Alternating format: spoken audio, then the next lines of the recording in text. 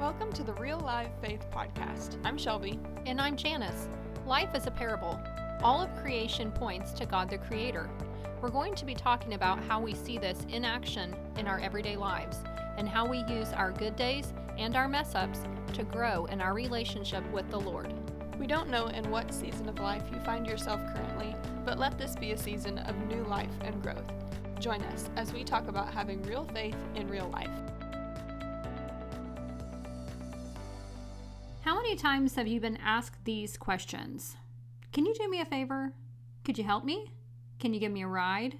Could you help me with some groceries? Can you take me to an appointment? Can I borrow some money? Sometimes our phones buzz with yet another text or call from that one friend or family member who seems to reach out with every need under the sun. So, how do you respond? What is your reaction when that happens? Do you always say yes, or do you struggle to make yourself available? Or maybe for you, it's no problem at all to decline their request. Sometimes it seems the people who always agree to help are the ones who get asked over and over again. Why do they keep coming back to that one person? Is it to take advantage? Maybe. Or is it because there is no one else willing or able to accommodate the need? You know, I realize every case is different, but to me, the thing that intrigues me the most is the response from the person who is asked to help. It's tricky because, like you said, there's so many different reasons why help is needed and also why we pick certain people to ask for help. Do you think about who to ask and what's their attitude like? Do you mainly pick people who don't really mind to help and who make you feel like you're not a burden and they have joy when it comes to serving and helping? And if so, how many of those friends do you have in your life that you can take turns asking? Or is there just one or two that you keep turning to all the time? Or if you're the one being asked for help, does it seem like the requests are relentless? Like everybody asks for help with every little thing? Because to me, it seems like that's the most common, which is sad because it means that those genuine, joyful qualities that we look for are missing in most Christians today. Instead of being willing to bear one another's burdens, we choose to look the other way and leave it for someone else, thinking it's not our problem. We choose to be selfish because it's not convenient for us to allow interruptions to our day. Ooh, I love how you gave that reference for Galatians 6 about bearing one another's burdens. And it makes me think about a passage that I memorized a few years ago, and it's from Philippians 2. It says in verses 3 through 8 that we are not to be selfish. We're not to try and impress others. Instead, we're to be humble. We're to think of others as better than ourselves. We're not to look out for our own interest only, but we're to take an interest in others also. And we are told to have the same attitude that Christ had, right? He's our example of humility. Even though he was God, he gave up his divine privileges. He took that humble position of a slave, and he was born as a human being. And when he appeared in human form, he humbled himself in obedience to God and died a criminal's death on a cross. And you know what we don't want to do is confuse this with enabling bad behavior in other people. You know, that's another topic for another day. We also do not want to confuse this or give the impression that we're telling you to say yes to every single demand that you are presented with, right? That also is a different topic. So what we're talking about in this episode today is instead this simple act of kindness, right? What is called servitude, helping one another as you are able. And really, it all boils down to obedience and listening to the Holy Spirit as he guides you. And he shows you the many opportunities to be the hands and feet of Christ. You know, we are shown countless opportunities to extend the love of Christ to other people and to be a witness. But I think so many times we just get distracted and we get wrapped up in our own wants and desires that we often neglect to take hold of those divine appointments the Lord gives us. And there really are so many opportunities to extend kindness to someone. We don't have a good enough excuse not to help at least one. If you're constantly being asked for help by so many different people, it can kind of feel like having a bunch of baby birds with their mouths open in a nest all at the same time, all begging for your attention. Among all of those, it can kind of feel like most of them are taking advantage of you, like they don't really need help. But there are still some who genuinely do need help. They physically or financially or whatever the circumstance may be are unable to help themselves. And that's not for lack of trying. And so when we receive those types of requests or hear about them from, the church or wherever your notifications come from, and you decide to do something about it, what's your attitude? Are you happy to help, or do you just feel obligated to do your weekly quote unquote good deed?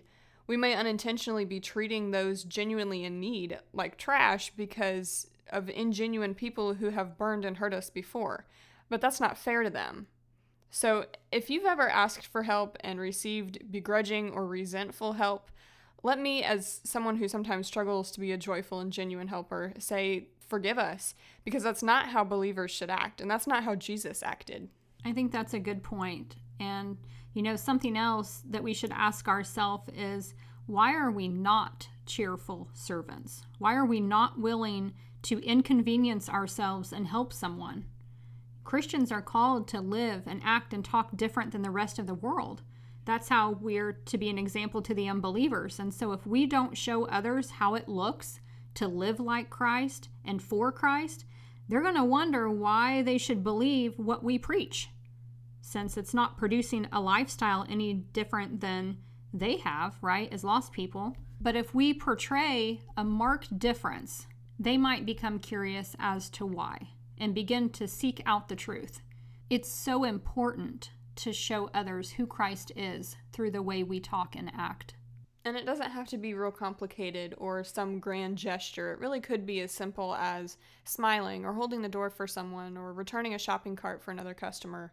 You can start with the little things like that where, I'm already in town, so I can help this time because it's nothing. But realize that we are called to more than just nothing, right? People ask for help with big things because it's something to them. And when God gives us those opportunities that are out of our way, it's those that help us become more like Him and connect us with other people in a deeper way and grow us in selflessness. So those big projects are good for us and a blessing to other people. So don't immediately push the idea out of your mind. Instead, ask God if that's a blessing that He wants to use you to deliver. I think that's important because, a lot of times there will be an opportunity for us to serve and to help, and that is a step of obedience that God is presenting to us. It's like a test of faith. Here's an opportunity for you to go and help this other person, right? We are the hands and feet of Christ. So someone has a need, and God is going to meet that need through you. And so the Holy Spirit will prompt you, here's a task that needs done, and you're going to get asked, are you available? Can you do this? Can you meet this need? And if you choose to not meet the need, which, that's your prerogative, right? It's your choice to make. So let's say that you choose not to because you just don't feel like it. Someone else is going to step in and fill that need, right? God's plans are not going to be stopped just because you choose to not be obedient, right? You can't, you're not that powerful. So if you just don't want to do something, then that opportunity will be presented to someone else and they will step in. But here's the thing, you never know what's waiting on the other side of your obedience, right? I mean, how many times do we, oh man, I don't feel like doing this, but then you do it and then you see what's on the other side and you think, wow, I'm so glad I did that. I'm so glad I had the opportunity to fill that need, to provide that, to help out in that way. And, that's the thing we need to remember is we are so prone to operating on feelings, and we need to stop doing that. Your feelings are not facts, right? Those come and go. They're so fickle. You don't feel like doing a lot of things, but you'll find that if you just push past those feelings and go on and do the step of obedience that needs to be taken, it will be different on the other side. You will get in there and say, okay, you know what, I don't feel so bad now. It's actually working out great. We had that with a ministry we helped out years ago. I didn't feel like going. I didn't want to go. I wanted to stay home. I wanted to nap or hang out at the house or watch TV or something. And then by the time we got there, I was seeing God move in a mighty way. And I thought, man, I almost missed that. I almost missed it because I was going to stay home and watch a TV show. Yeah, God uses the blessings that you are to other people to bless you. And so you will be blessed all the more for going and helping somebody else. And all it takes is just getting outside of our selfishness, our self-centeredness, and our pride, setting that aside and just simply doing what God asks us to do. It's as simple as that. And I don't know why we complicate it so much. Our flesh gets in the way of obedience so many times. Our hearts should be for other people, not against them. There's no room for hate where the gospel is concerned. And this world tries so hard to divide us against each other. And the world will tell us, we help those who help themselves. Well, that's horrible advice. And that's not even biblical either. The man at the pool of Bethesda in John chapter 5, he was not told by Jesus that he would help him if only he would help himself. He went out to that man and helped him, not because the man sought him out, but because Jesus was moved with compassion to help the man. Jesus knew that man needed salvation. He knew he needed forgiveness of sins, and he healed that man without being asked by anyone. He set out to help him on his own. Another example is the friends of the paralytic. They did not tell the paralyzed man that they would help him if only he would help himself. They knew he needed help, and they sought a way to get him to Jesus. They acted without being asked. Those are really good, and it also reminds me of the woman in Samaria in John chapter 4. Verse 4 says, talking about Jesus, that he had to pass through Samaria.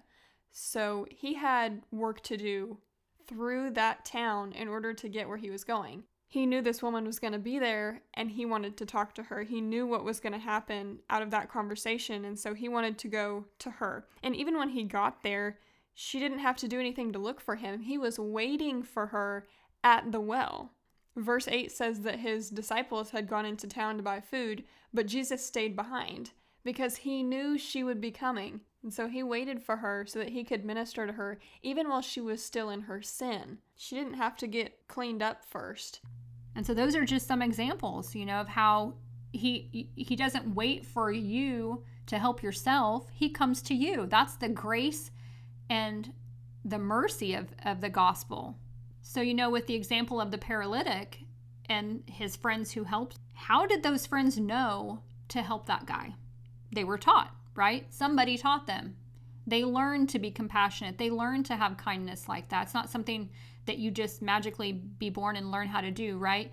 And so for some of us that are seasoned believers, we get frustrated because we don't struggle with this. We freely help people. It is not a problem to jump in and provide someone with a ride to the doctor or whatever it is, going and picking up groceries, cleaning their house, providing a meal, watching their kids, fill in the blank. It's not hard for us to do that. And so we get frustrated when we see other believers who are a little slow to respond, and we think, man, pick up the slack, But with these friends of the paralytic, they were taught.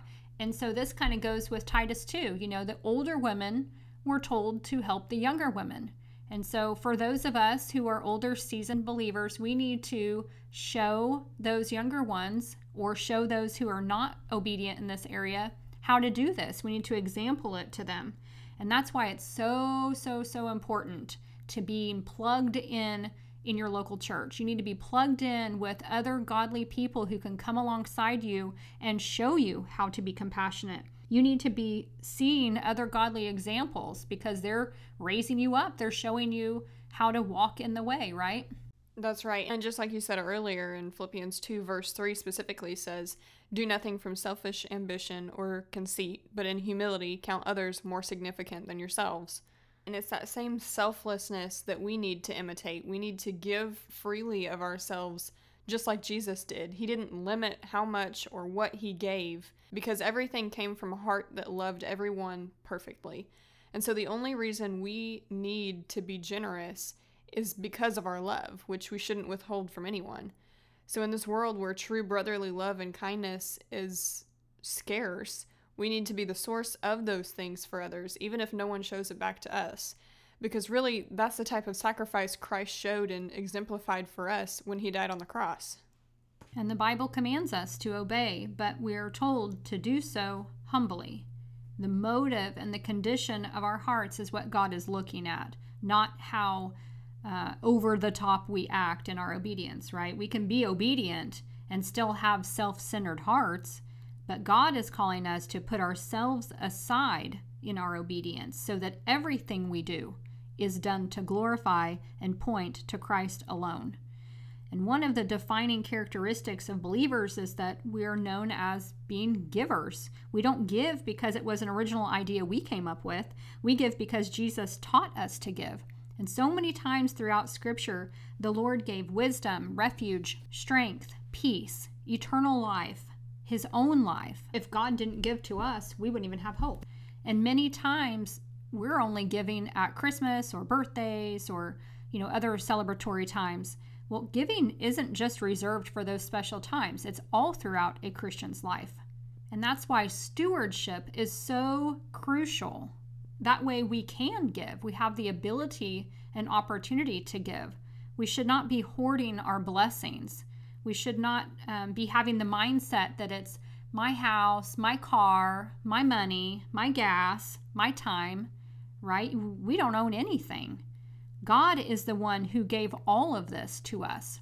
And so we need to give it back to Him. We need to tell Him that we will use it for Him, for His work, for His glory, to do whatever He calls us to. So the reason that God blesses us is so that we can be a blessing to others.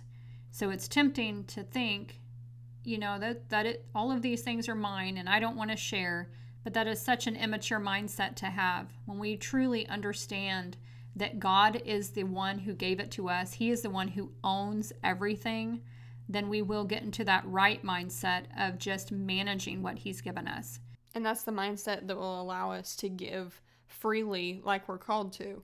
And all that we have and are should be given back to Him so that others may receive the gift of hope like we have. And that's the challenge we'll leave you with today, is to examine the heart behind your service. Look for areas of need that make you excited to serve and do them with joy. If you have not placed your faith in Christ, why wait? Seek Him and call on His name for salvation. Confess that you are a sinner and repent of your sin. Surrender to Jesus today and place your trust in Him as Savior and Lord of your life. Thanks for listening to the Real Life Faith Podcast. If you enjoyed this episode, please share us with others so they too can learn about living out real faith in real life. You can check out our blog and shop at reallifefaith.com and follow us on Facebook, Instagram, and Gab Social. Don't forget to sign up for our emails to receive exclusive subscriber content. Thanks again for listening, and we'll see you in the next episode.